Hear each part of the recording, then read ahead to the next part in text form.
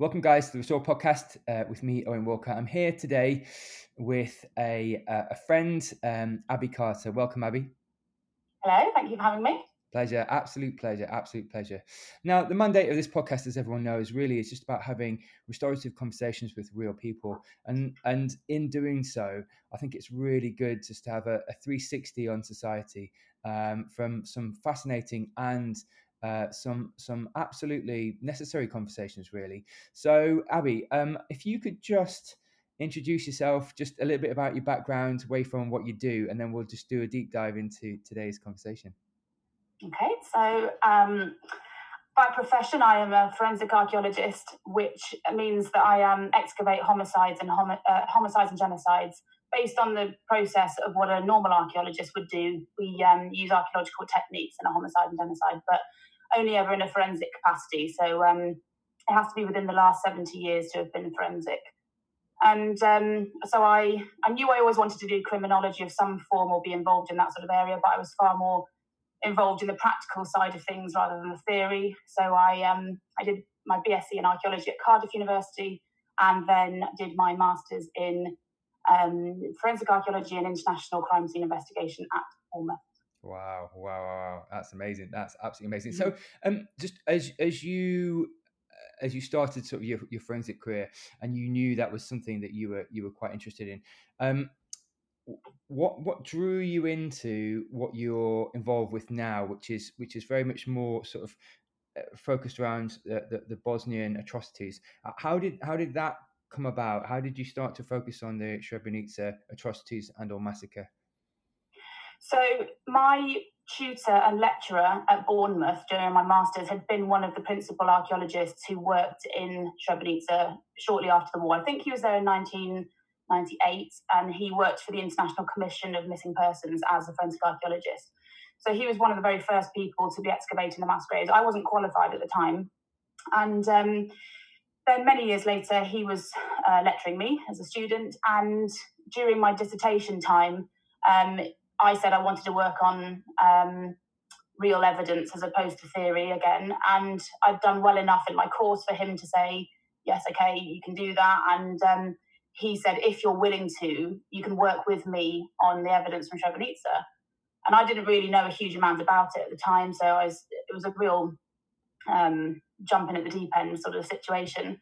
And as soon as I started researching it, I just couldn't let it go. And when you realise the story about Srebrenica in Bosnia, it's just the most horrendous situation that I felt so privileged to be allowed to do that. And it was real evidence that I was working on. So, and it was to be used for the International Criminal Tribunal for the former Yugoslavia against General Mladic at the time, but there were other war criminals who were being tried at the time as well. But it was Mladic that I was working on. Wow, that's amazing. So just I guess panning back a little bit. So at the moment you run a company. So you're the director of Forensic Resources Limited, and so do you just focus on some of the war atrocities in Srebrenica, or is it a little bit more sort of wider in its focus, or is it quite focused on? Okay, so in terms of the company, I grew up in the Middle East, and I got to the point of being qualified, and I'd done all my exams and stuff. And then with being a forensic archaeologist, thankfully in the UK we don't have that many buried murders, and certainly not genocides. We're very lucky in that respect. But so my job would have taken me abroad, and by the time I'd sort of grown up abroad all the time, I kind of wanted to settle a little bit in the UK and just have a little bit of time in one place. And plus, I don't think my parents were that happy about the first place I would be working would be somewhere such as Iraq or somewhere like that. So I think they wanted me to just settle for a little time as well. So I worked in industry for a couple of years. I was a research assistant at the university, and then worked in industry for a year. And then I set up Forensic Resources. And it really doesn't have a lot to do with human rights genocide side of thing. It's very much human rights on a singular scale. So we reanalyze prosecution evidence for defence lawyers and barristers, or for insurance fraud investigations, etc. So it is on a single basis. So we're working using lots of different disciplines. So we have 43 different disciplines, one of which is forensic archaeology, my one. But we do all sorts of different things for the criminal justice system in the UK. And then the Srebrenica and international human rights stuff is my sort of sideline to keep me busier on other sides of things. That's awesome. Yeah, absolutely, absolutely. That sounds fascinating, Abby. So just again, so I think what I'd like to do is just really dig into the Srebrenica genocide. But before we do that, and just really dissect it from your knowledge and your background, but just looking at just digging into a little bit of your background, actually, Abby, because so you've actually, got a very impressive CV. Just looking through some of your things. So female entrepreneur of the year from the South Wales Business Awards. One of the top 100 most influential women in Wales from the Wales Online, and some of these fantastic accolades. Would you, again, before we deep dive, would you say that some of these awards and or accolades are just an outwards expression of the passion you've shown for your domain of practice? Is it literally just because you've just been so focused and just and people have kind of recognized your specialism and your insights? Or how have these people come to your door? Would you say has it been through networking? Is it through yeah? I would say, I mean, I don't want to put myself down, but I would say that Wales is a small place. So, I mean, to have those, I'm not going to say that I didn't deserve them, but it just, there's not many of me in Wales. So when people talk about forensics, invariably, and I'm female and I'm fairly young, so I get the attention quite quickly in terms of what the company has done in Wales. But I think I'm very proud of what I've done because I do a lot of mentoring for young people in Wales. There's a huge entrepreneurship drive in Wales. So I do a lot of networking and judging for panels or for mentoring people, or just I go out to schools all the time to give speeches about setting up your own company or about human rights, etc. So I do a lot of work in the background, which to be then recognised for things like that is wonderful. The recent one with Chwarae Teg, that was the most important award for me because Chwarae Teg is Wales's leading equalities charity, and Chwarae Teg in Welsh means fair play. So that one really did make a big impact on me, and that was specifically for my work on the board of Remembering Srebrenica Wales. So most recent and most important to me, really. But yeah, I think the awards I've had have all been for different things. So some have been entrepreneurship, some have been mentoring, some have been Bosnia, and all of those things are little bits and facets of my life. So I'm proud of all of them, really. Yeah, absolutely. So that the one you were just talking about was last year, I guess, wasn't it? Was it the Women Inspiring Women award last year, which is fantastic, absolutely fantastic. So again, just sort of pivoting before we do any of the deep dives. So looking at just some of your other work, Abby. Just coming down to some of your work within the contemporary climate, really, because we're in the middle of a pandemic. It's not been easy per se on anyone, clinicians as critical care paramedic and or other people. I understand just from a Welsh government, because I understand you work with Welsh government quite closely.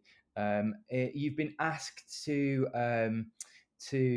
look at a memorial. So that's very recently come about because with the charity Remembering Srebrenica, which is what I am the co-chair of in Wales, their two remits are to educate people in the consequences of hatred, which is what I do in schools and what us as a board do a lot. But the second remit is that we should commemorate every year the lives lost of those victims and remember the survivors and the victims as well. And so every year we hold a memorial, but obviously this year, importantly, is the 25th anniversary since the genocide in Srebrenica. So it's a really, really important year for us. And we had some amazing, the memorial that we had set up was amazing. We had our first minister to be keynote speaker. We had a Bosnian survivor coming over. We had the Sarajevo National Theatre coming over from Bosnia. We had Mukesh Gupila, OBE, who used to work for the UN, coming over from Geneva to speak for us. We had our deputy minister lighting peace candles. It was going to be absolutely phenomenal, but obviously all of that's now had to be cancelled or at least postponed. So we're going to do it next year. but as a result of this year, we're trying to think of alternative ways, because we can't forget, we can't not remember on the day. And the 11th of July is the day that the genocide started, so that's when we commemorate. And so we're trying to think of alternative ways, and we've got a lovely commemoration coming up. The Welsh Government are going to be creating a compilation film for us, and the First Minister is going to do a speech that I'm going to write, and he's going to record that. So we'll send out a compilation video. And I was speaking then to a lady who wants to set up at the very first, I was going to say it's the first Welsh Peace Institute, but I actually think it's the first UK Peace Institute. So we're in collaboration at the moment. In fact, that's what my plan for the rest of today is working with her on plans for the Peace Institute. But it's really important that where we're setting it up, or where they're setting it up with my help, is the Temple of Peace and Health in Cardiff. Fantastic. And it's really important the way, when we think about peace, we also have to think about health, because people are not going to be happy about promoting peace if they're not well themselves. And that could be mental, it could be physical. And we see a lot the link between health and peace. And if people are feeling anxious and they're not feeling right in themselves, there's a lot less drive to be peaceful in lots of different ways. And that's just the human nature to be like that. So we're really pleased that actually the location of where it will be set up will be encompassing peace, health, and global politics, etc. So there'll be lots of different things, and hopefully remembering Srebrenica will be one of the core lessons to be learned, because the story is phenomenal for people who don't know. It can teach so many different aspects of resilience and historical fact. It's an amazing story, albeit very sad. Yeah, indeed. And we'll actually look at that in a second, because just doing a bit of background research this morning or last night, just myself, just the broad brush stuff, it's it's pretty horrendous actually. And I'd love to do a bit of a deep dive on that with you. Just looking at the similarities between a genocide and what we're seeing now with COVID-19, Abby, from your perspective, is there any similarities you can draw? Yeah, I mean, in Bosnia, it was a really civil society. And I don't mean that just in that people just got on. I mean, as in the three core religions, three main religions there are Christian, Croats, Catholic, I beg your pardon, Orthodox Serbs, Croat Catholics, and Muslim Bosniaks. And they all got on perfectly well. And Jewish synagogues are right next to mosques and churches. And it was a really peaceful community. And within a few days, few weeks, and overnight, then at the end, everything turned to chaos. And that's almost how I saw lockdown. We were talking about it a little bit, then some people were getting a little bit more scared, and then overnight we went into lockdown. So that was the first thing I noticed. And then it was the sheer panic from some people, not knowing how to cope with something like this. And again, with the Bosnian War, a lot of people, it went from 0 to 100 very quickly. And it was, people were put into camps, people were ostracized, people were segregated, people were taken away. And it's not nearly in the same scale in terms of COVID, but it's people's perception of being taken away from the norm, which was really scary for some people. It's how mental health gets affected by things. In terms of the death side of a genocide and COVID, I'm not going to link the number of people for sure, but what I would say is, in terms of Muslim culture, when you're to bury a member of your community, it has to be within 24 hours, ideally. And as I mentioned earlier, we're now 25 years along, and still people are not being able to be buried from Bosnia because their bodies haven't been identified or recovered. And that's the same that's happening here. People are not able to have what they would call a respectful burial because of time or lack of people being allowed to be there. There's also in Bosnia, there's a huge issue with denial that the genocide didn't happen. And I see that a lot here. There's not so much denial that COVID is apparent, but just that it's not important, or people think they're far more resilient than others. So there's an element of that. And then there's great things that come out of it as well, because in Bosnia, one of the lessons we teach is just how resilient the communities were and how they all came together and they bridged that divide and they came together to help each other.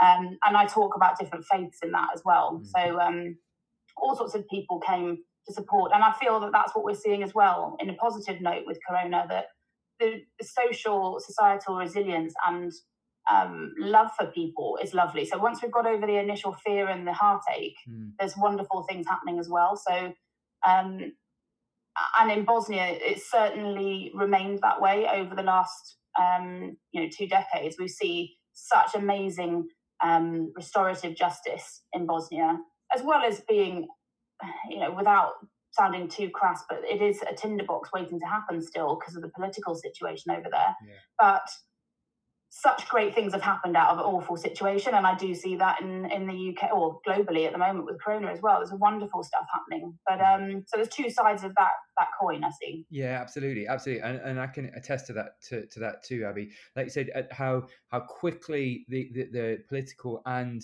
physical landscape can change. Like you said, from the emergence of what might be a considered threat to actually people completely changing their perception and or reality, and going, like you say, going into complete lockdown. But that completeness of time being actually quite narrow, and like you saying, things falling apart actually in the early to mid 90s up until like 1995, but also like you said, some of the resilience that we've shown as a nation, which is fantastic actually, and in the midst of that, some very different narratives. Although it's interesting, isn't it? We all share the same concept of lockdown, but in that narrative, actually, we're all having very different experiences.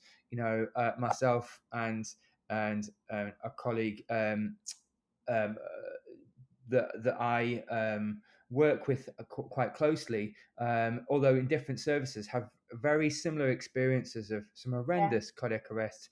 But actually, someone else might have a very different experience of COVID-19 together with yourself, Abby. And it's different experiences, the same kind of lockdown. But I think what it does for the healthcare community, it, until I'd seen it with my own eyes, I think, and I guess probably the same with Srebrenica, and we'll actually talk about this in a second, is until I'd seen it with my own eyes, like the loss of life, the young loss of life in COVID-19, I hadn't really truly understood the gravity and longevity of the situation, really. And then I think it'd probably be the same if I'd have been there in the 11th of July 1995.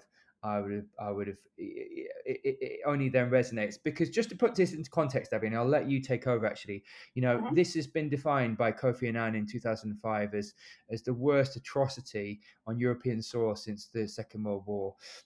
So on the 11th of July 1995, there were 8,000 deaths of men and boys. So the men and boys were separated from the women, elderly and young, and were killed were slaughtered in mass graves. And it wasn't until the 14th of December in the same year, it was at the Dayton Accord, of which they agreed some kind of terms of peace or indeed ceasefire. But actually, we're not seeing. We have seen similar numbers. I mean, we're up to 20,000 numbers. The difference is this pandemic doesn't differentiate men, women, boys. But actually, this was a very purposeful act, whereas the pandemic isn't necessarily. Anyways, so there is similarities, only, and like you say, differences. But let's do a deep dive, because this is, until I did a bit of background, just because I knew I was talking to you, I hadn't realised some of the gravity of this genocide. So let's focus on it. So, couple of things really. It wasn't necessarily just the 8,000 deaths. It was 25 to 30,000 IDP, internally displaced people, across Bosnia Herzegovina and elsewhere. But the dissolution from 1989, where it was a former Yugoslavia, and the dissolution within 3 to 4 years of and fragmentation of the state into 5 different states. So just I guess in a broad brush sense, Abby, could you just describe just the fragmentation culminating in the genocide? You've done really good research, Owen, because not many people work that all out from Wikipedia or what's online. You basically sort of done it for me, really, because so 1989, it was the former Yugoslavia, and Joseph Tito, with the death of him, came, and although he ran a very communist country, people found unity in that, and they found happiness, and they found a brotherhood in that, and it was working. And whatever other people might say about communism, it was working in Bosnia and former Yugoslavia. And when he died, it gave rise to those individuals who wanted to take power and to have a nationalist movement. And Milosevic was that person to start that. And he wanted to see a greater Serbia, very much like Adolf Hitler wanted the Aryan race, and he wanted to have the Jewish people segregated. Milosevic very much wanted to regain the power that he was losing as the former Yugoslavia broke down. So there was various different moments of independence where, first of all, Slovenia went, and then Macedonia left and made it independent. And then in 1992, April, I think it was, Bosnia declared independence. And slowly Serbian power was being lost, and they wanted a greater Serbia. And so that was ultimately the start of the war. And in April 1992, the siege of Sarajevo broke out, which was the longest military siege in history. And it became effectively a siege. It was exactly what it says, and no one was allowed in or out of the city, and it was just the most horrendous barricade of Serbs against everybody else, basically. And I know a lot of my friends over in Sarajevo and what they went through, some of them younger, some of them older. One of my friends was 19 at the time, and he was literally on his way to college, and someone handed him an AK-47 and just said, defend your front line, because this is the other front line. And it was within, meters of where he used to go and meet his friends in the park and whatnot. And it went from a normal life of a punk rocker, is what he was at the time, to him having to go out at the depths of night just to try and get a bath load of water for his family. They would be burning tires in their log burners in the house just to try and get heat. And Sarajevo, people would have seen the Olympics that was there, so they get heavy snowfall, and this went through, and it was just shy of 4 years that the siege lasted. And what that was doing, though, the siege was the perfect excuse for people to not be looking at what was going on in the rest of Bosnia, sorry. And it was used as perfect what's the word I'm looking for? Like media, where they were showing, we're just having a civil dispute. You don't need to look at the rest of Bosnia. Don't worry about us. We'll get over it, fine. And when you do look at the rest of Bosnia, there were death camps being set up. There were rape camps. And they were, what I find really difficult about Bosnia is the fact that the international community totally failed Bosnia. We knew what was going on. It was on our news, and all our politicians were talking about it. We had 4 or 5 different intervention talks in the UK at the time, and not one of those created any sort of output to be able to help Bosnia. The most famous media or journalism piece was where Ed Viliami and Penny Marshall were invited by, I think it was Krstic,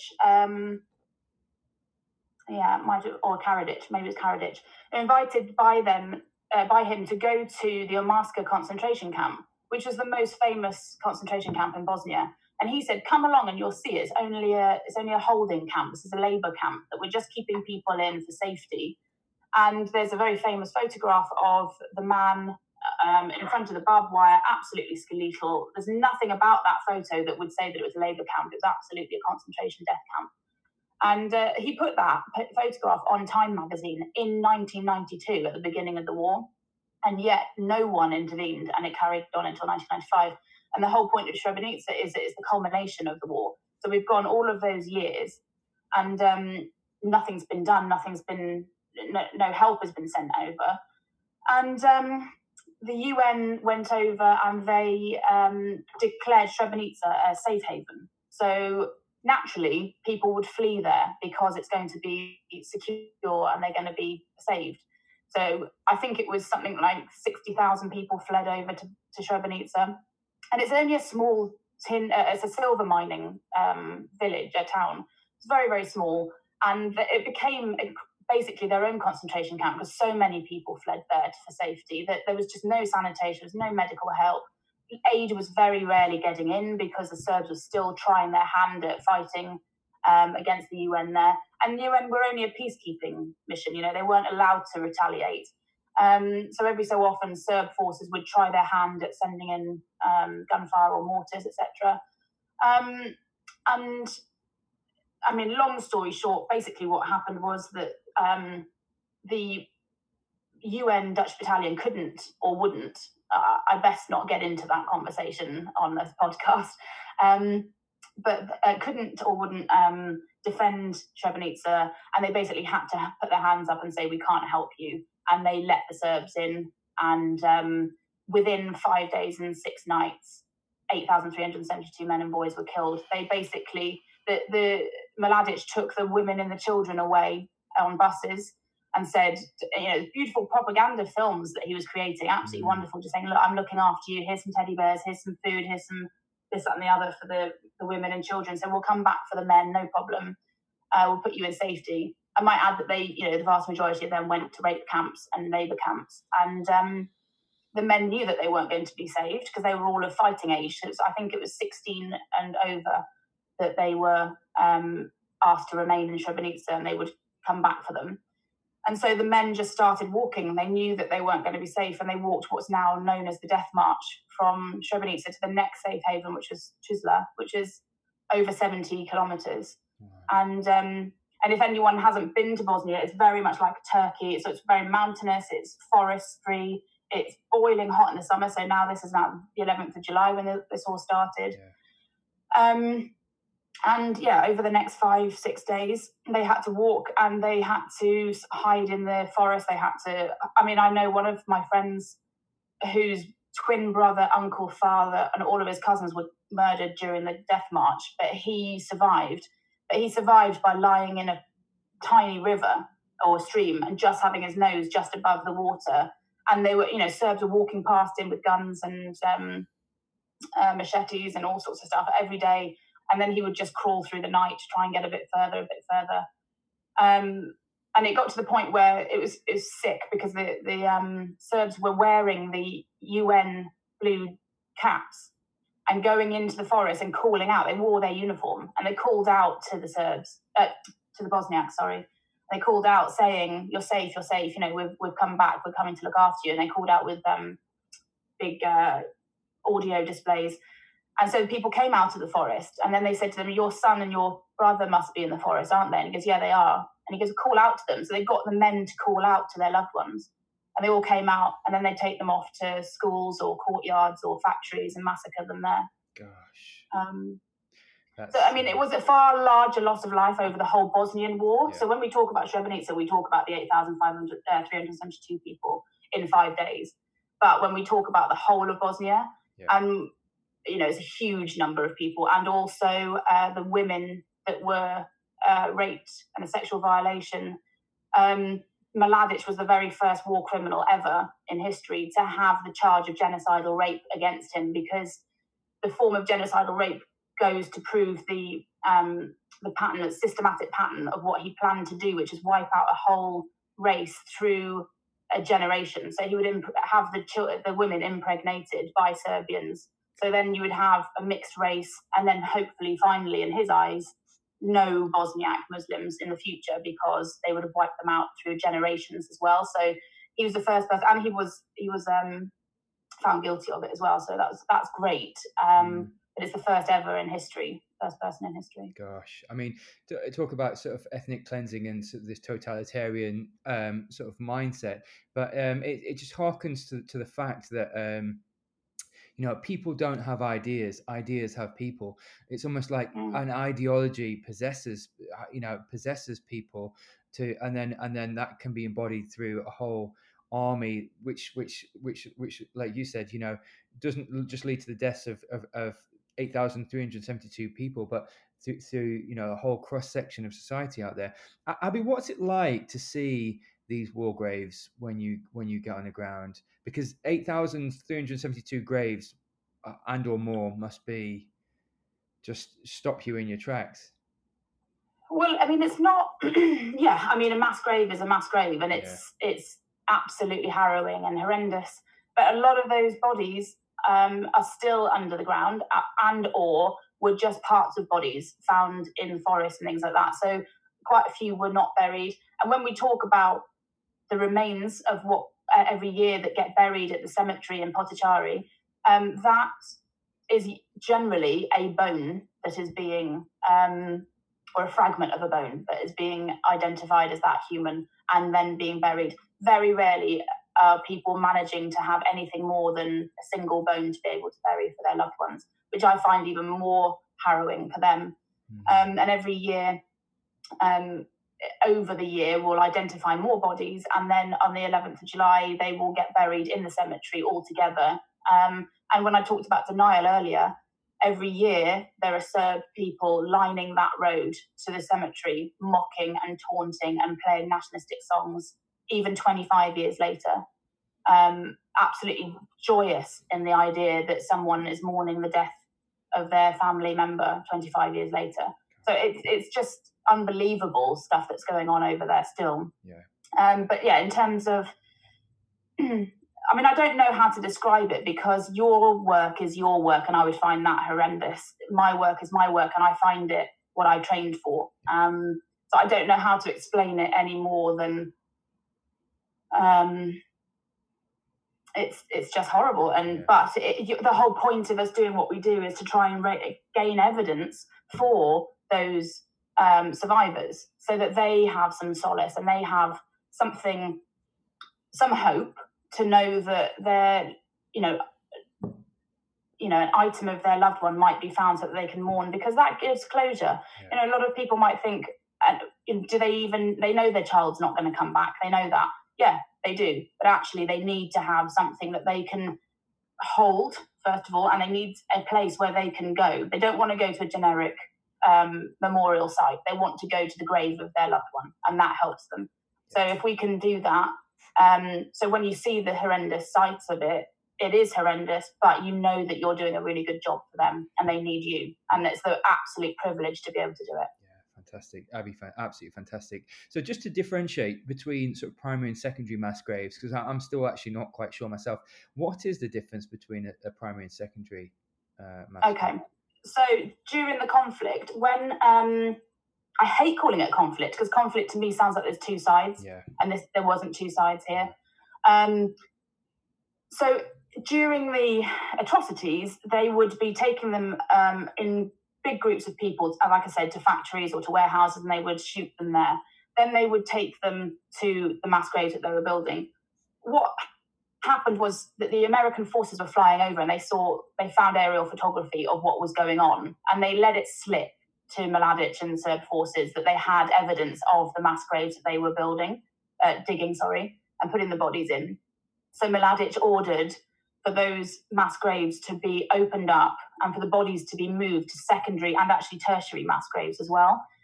And what they created was this beautiful picture of the front line. It's almost going all the way, or what they call the front line. So it's going along the death march. And they're saying it was us being respectful to bury the remains of the people who were caught in this war, this civil war that we're having. So we were actually just burying the people who had been killed during this. And you can see all these graves going along the edge of the what they were calling their front line.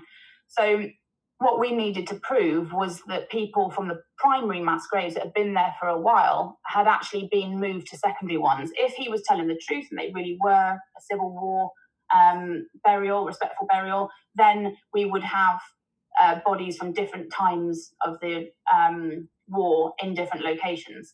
And that wasn't the situation. And also, I would question whether something's a civil war when you find people in a mass grave who have got their arms ligatured and tied together, and they're wearing blindfolds, and they've been shot in the back of the head. That doesn't sound civil to me. So we needed to find the evidence from those secondary and tertiary mass graves to prove that it was absolutely not civil, and that they had been moved from the primary ones, because that's not normal. That wouldn't normally happen. Yeah. So it was to try and counteract his testimony that he'd given, basically. So it was absolutely crucial evidence.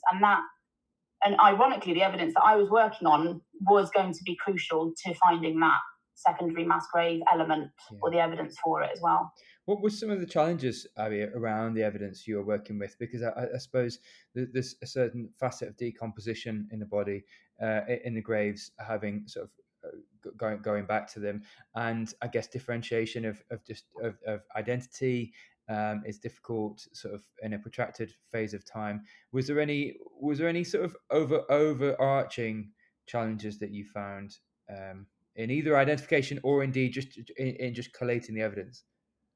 So the evidence from the mass graves, in terms of decomposition of the bodies, etc., I wasn't working on that because I wasn't in Bosnia during the excavation side of things. But certainly, from a practitioner point of view, yes. But with burial, you do preserve a body to a certain extent, depending on the environment. So there's some areas of Bosnian countryside that would almost desiccate the body because it would be an anaerobic environment and it would be very, very hot. And so you actually might end up more mummification than anything else, but that's over a much longer period of time. So to be honest, I don't think there was too much of an issue in terms of not being able to identify people through the decomposition. It was more that there was no identification of people. They hadn't got their clothes on, or hadn't got their own clothes on. They'd been borrowing other people's or stealing, or they had very little clothing on to be able to identify them. The other issue with that is that if we were to do identification processes here, we would use dental records, etc. But people in this environment, in this area of Bosnia, they didn't have great healthcare, great medical assistance, so they didn't have the records that we would have here to be able to identify someone. So then we had to rely on some people visual identification or tattoos and things like that on them, or then we moved on to DNA. But a lot of the survivors didn't understand what the practitioners were trying to do, and whether or not they would be happy to give their sample of DNA, etc. So there was a lot of issues to do with that. But in terms of the evidence I worked on, I didn't have any issues in terms of what was going on in the graves, because the evidence I worked on was the Seiko automatic watches. And that was, for various reasons, a lot of people in those mass graves were wearing Seiko automatic watches. The main reason, I would say, is the fact that they are an automatic watch. So they're very similar to a kinetic watch. And so they have a pendulum in them, which means that it will self-generate its own energy. So as your body moves, the pendulum keeps moving and it will keep ticking. And then as soon as you take that watch off, it will take a certain number of hours to tick down and stop ticking. So by the nature of not having to change a battery, because they last for life in that way, they're a very economical watch and they were very fashionable at the time. So in my line of work as a forensic archaeologist, one of our first requests from any investigator is to work out a time since death estimation of the body. And it's very, very unusual. In fact, it's never heard of to be able to have a literal time since death, including the day and date, which is found on those watches. Gosh. So it was the foresight of my lecturers who were doing the excavations to think, wow, that piece of evidence is going to be absolutely crucial. Not least all of the other all the other evidence in the actual grave in terms of ballistics, in terms of all the other stuff that we can get from archaeology. But they just said those watches are going to be crucial to tell whether or not, or what day those bodies went in, because then I can work out the time since death in terms of how long it takes the watches to tick down. And then with the secondary mass grave element, I needed to see what would take those watches to start ticking again. Is it going to be the movement of the body being dug back up again and moved to a certain number of kilometers across rough terrain to then be manhandled again into another grave? Is that going to be enough to get that watch ticking again? And then we'll be able to identify whether or not that body had or hadn't been moved, etc. So that was the work I was doing. Wow. That's pretty jaw-dropping, really, Abby, and very, really fundamental in like I said, getting not only a precise time of death, but just really sequentially piecing together the evidence, which is profound, actually. So Abby, that's absolutely fascinating. And just to hit fast forward now from the collection of evidence we were just talking about to sort of the official ruling of a genocide by the International Courts of Justice. So I believe it was confirmed as a genocide in 2007, and Mladic was convicted of, like you said, not only murderous genocide, but also a genocide of rape as well. Is that correct? Yeah, I think in the first instance, when he was first in trial, it was something like 10 out of 11 counts. I need to go back and look at that. And then he had a retrial when he tried to appeal, and they found another count of genocide. But the one count that they haven't found is for a province called Prijedor, which is a big problem for people in Bosnia. They're happy that he's been found guilty of X number of charges, but one of the biggest one, which is actually where that Amasca concentration camp was, the most famous one, he didn't get found guilty of. But the genocidal rape is really important, because I find that when people think of genocide, they think of death and finality as something. They seldom remember the people that have been affected and not been killed. So, and those are the people that have to live with it. Those people that lost their lives, as horrendous as it is, they have lost their life and they don't have to suffer anymore.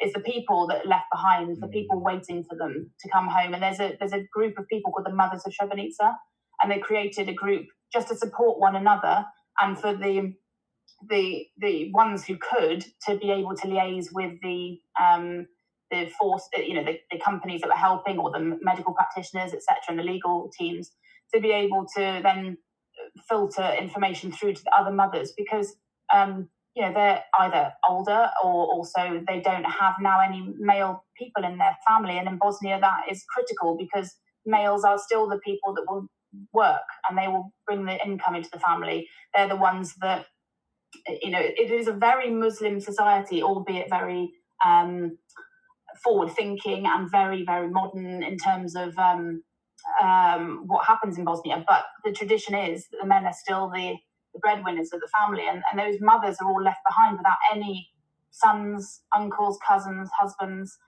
And so the Mothers of Srebrenica all look after each other. And likewise, there are a lot of women's charities in Bosnia who are looking after the women who have been sexually violated, and they may have children through that situation. And not only is that a huge shame for them, but also a lot of them then get ostracized by their family because they have a mixed race and mixed ethnicity child.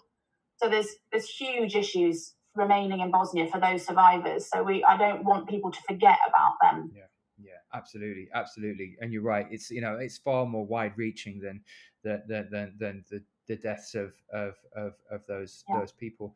Absolutely. So I think the work is both hugely important and transferable as well, because as like you said before, Abby, shining a light on this means just we can all learn lessons, from people that either weren't affected or maybe weren't truly aware of the atrocities of Srebrenica, and indeed the prior time to that. So it's I think, like you said, it's about it's taking the lessons and moving them forward so that we just never repeat the same acts again. And I think it's hugely beneficial in that sense. So yeah, so Abby, just looking at your career in total, and just the drive that you possess, and where you've got to now, and a lot of people really, including me, would consider you to be a very successful and/or driven woman. What sort of some of the fundamental attributes of where you've got to now? How do you feel you've got to where you are now in your career, as a successful woman and also entrepreneur? I think I was a real warrior actually when I was younger. No, I still am. I'm a massive warrior still. But one thing I didn't really worry about was my career, because I always knew what I wanted to do. So it was always forensics in some way, criminology, etc.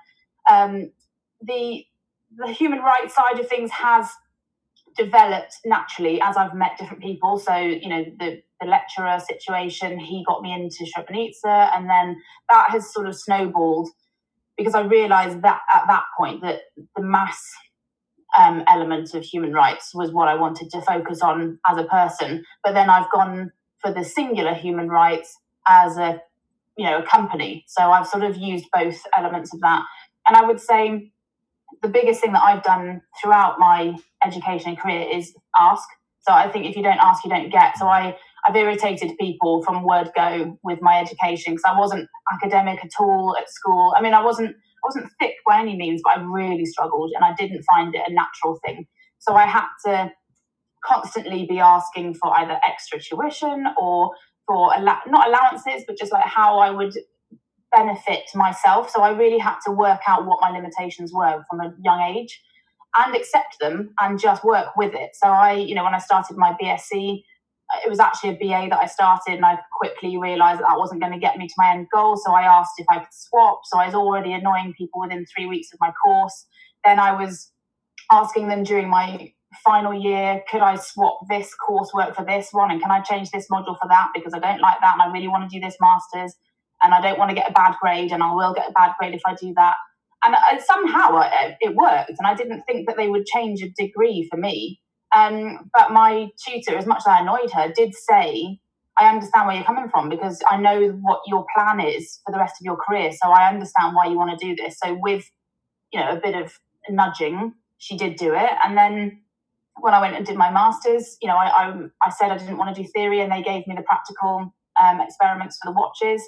And it's not about me being stubborn. It was just about me knowing what suited my brain capacity right at the time and what I was most focused on. Because I find if you're not really interested in something, I won't do well in it. I'm not the type of person that can just read and bosh out a paper just because that's what an exam needs. I need to be absolutely engaged in something. And then when I set up the company, there's a lot of things that was terrifying to set up the company, and I've learned a lot of things over the last 12 years.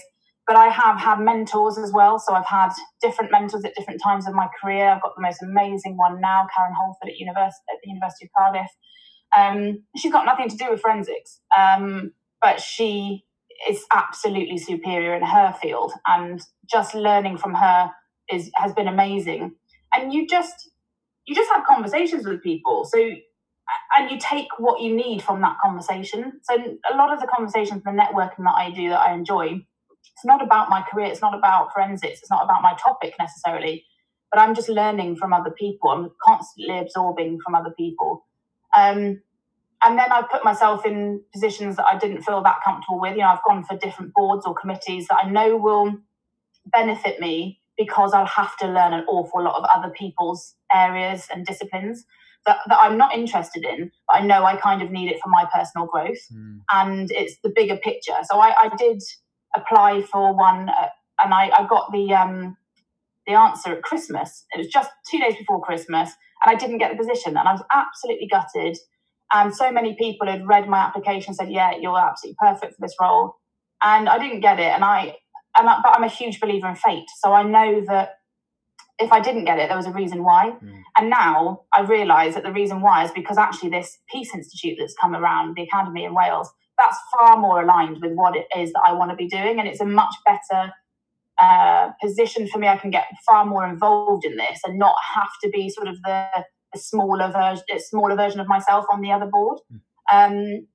So I think that it's just, I massively believe in fate, so I don't worry about stuff so much as about why something hasn't happened. I just focus on the next thing that might pop up, and then this has popped up. And I've mentioned before to you that I'm quite spiritual, so I've managed to disengage from my work, which is really important considering the horrendous things I have to read or work on. Somehow I've always been really good at closing off at the end of a day or on weekends. And sometimes, something's really, really pertinent that's going on at the time, then no, I don't switch off that well. But on the whole, I think I'm fairly good at it, which for a highly strung person like me, I'm quite surprised at. I never thought I'd be good at that. But yeah, having a bit of me time Yeah. Prioritizing myself every so often makes me a better version of me. So I just find as long as I can break away from it, think about things, then I find that my career has quite naturally progressed in that respect, and I haven't worried so much about it. Yeah, indeed, Abby, and like you said, I think the premise of this podcast really is around equanimity of just of work, life, rest, and just getting that balance right. Because, like you said, if you don't, you can't necessarily be the best expression of who you are as a person. Yeah. And so I think that message alone is key. It's taking enough time out for Abby to be Abby, and that restorative kind of that restorative mindset of bringing your best at work, but also learning how and when you relax, because actually not a lot of people know quite how to relax. Actually, very few people know how to relax, and actually, one of the fundamental things I've learned as well is around play, and coming back to the concept of play that we seem to lose sight of as adults. And how do we do that? Either through games, or indeed through just interaction with others, or just going out and riding a bike, or doing something quite basic but actually brings you a lot of joy. So I think that it's is totally different for everyone. Like, for me to relax, I have to be busy. I'm not the type of person to sit down and watch a film. If I am, then I'm probably ill if I'm sitting that long. So I mean, I still don't stop when I am relaxing, but it is the thing that makes me relax. I'll be cooking, I'll be playing music, I'll be learning music, all sorts of different things to try and relax, and that's what does it for me. But no one is normal in terms of there is no normality for something like that. But I also find that if I'm not the best version of me, I can't also look after the other people in my life. So I've got lots of friends and colleagues who have just as stressful jobs. I couldn't assist you if you had a problem or something like that with the stressful job that you have if I'm not ready to do that. And I've always been sort of, I don't know, like a Mother Nature type nurturer of people. So I want to be available to my friends as well. And especially with lockdown, I felt really frustrated being forced to not be able to see people and not be able to help people. And that's not in my nature. So I had to quickly get over my few meltdowns that I was having about it all. I had to get over that because I need to then be ready to help other people. And that's a burden I put on myself. It's not a job thing. It's not anything else, but more just wanting to be able to help other people. And so I think, and I don't even sit, it's not like I sit and meditate or reflect on anything. I'm just, whilst I'm cooking, whilst I'm gardening, whilst I'm playing music, I'll think of something. I'll go, that's quite good. I'll keep that. Yeah, and then, help somebody else. And that's what I think, that's what makes the world go round, is other people helping each other, and then just doing good if you can in your job. Yeah, absolutely. So just coming into land, like I said, we're on this metaphorical plane. Just you did mention spirituality. How do you feel like spirituality gives to you, Abby? Do you feel like it helps you to achieve balance? And is there a certain type of spirituality that you practice? Yeah, so I have a condition that creates chronic pain, and so when I was really struggling with that, I needed to have some way of not taking medication. So I did my Reiki course, and so I learned how to basically give myself natural pain relief, and I was really good at it. It was, if I was in the right zone and I was doing it right, I was able to stop all pain. Only for the time that I was performing the Reiki. As soon as it stopped, then it would come back. Yeah. But it gave me that relief. And then I realized when I was doing the Reiki course, actually, it forced me to meditate. It forced me to take time out. And as I've said, I'm not good at doing that. I'm always 100 miles an hour.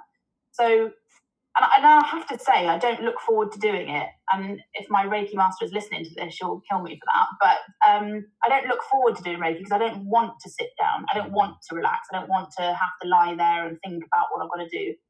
But by the time I finished it, I'm a different person, and I like to give Reiki to other people when I can do, and I'm part of a group of other women who have similar outlooks, and it's more just about it's really natural way of thinking. It's nothing fuddy-duddy. It's nothing woo-woo. It's nothing witchy. Although I'd love to be a white witch one day. But it's nothing profound. It's just looking after yourself. It's thinking in a different way. It's making sure you're being positive. And even when you're not being positive, it's thinking that's okay. I can just have a bit of a grumpy day, but I'm really good at rationalizing why I'm upset about something, or why I'm having a wobble, or why I'm anxious. And I think that's really the only justification I need. I'll just say to myself, okay, that's fine, Abby, you can have that wobble, but you know why you're having it, so that's fine. If I don't know why I'm having it, that's when I would panic, or I wouldn't be coping very well with it. But I am really good at rationalizing, and sometimes I need someone to help me. I'll just have to ring a friend and say, am I being stupid, or is there a rational answer to this? And 9 times out of 10 they'll tell me I'm being rational, which is good. So I don't know, I don't have anything major. It's only the Reiki, and it's just being totally aware of what, as you say, the things that make you relax, and the play that you need. So for so long I used to think, to relax I have to meditate, or to relax I have to sit still, or to relax I've got to go for a walk in a field somewhere. But actually that doesn't do it for me. And when I realized that, because I have the most horrendous sense of guilt all the time, I have to be helping, I have to be getting that last thing done. I even texted you the other day, to get the information over to you for the podcast. I was like, I felt guilty, so I better do it. But I shouldn't have that guilt. And then when I started to realize that guilt is an unhealthy feeling and emotion, I was just starting to be a bit nicer to myself. And that's really the extent of my spiritual side of it. I won't go into the crystals and the woo-woo bit, but I mean, just little things that make me happy. Yeah, absolutely, Abby. Being kind to yourself and sort of not being in love with yourself, but loving yourself, loving who you are as a person. I think that's, for me, that's one of the main revelations I've come to as well.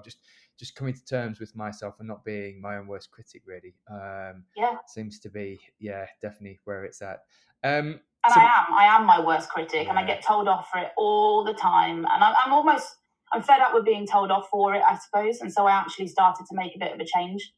And it's also not having the expectation on yourself. Like, some people love yoga. I know you really like yoga. I can do yoga once every few months and I enjoy it, but for me, it's too slow for me. So I can't. My way to relax is to just be, I've made 15 meals for different people in the kitchen, and then learnt the guitar, and then pick up a ukulele and learn that as well. That's my way to do it. That is classic. That is brilliant. That's brilliant. Well, I think in certain terms, you are very similar to my personality. As far as, I'm not sure whether you've heard of the strength deployment inventory. It's about people, performance, and process. And I would say you're very red, which is similar to me, which is very performance and output. Probably mixed with a little bit of green, which is process driven, which you have to be as a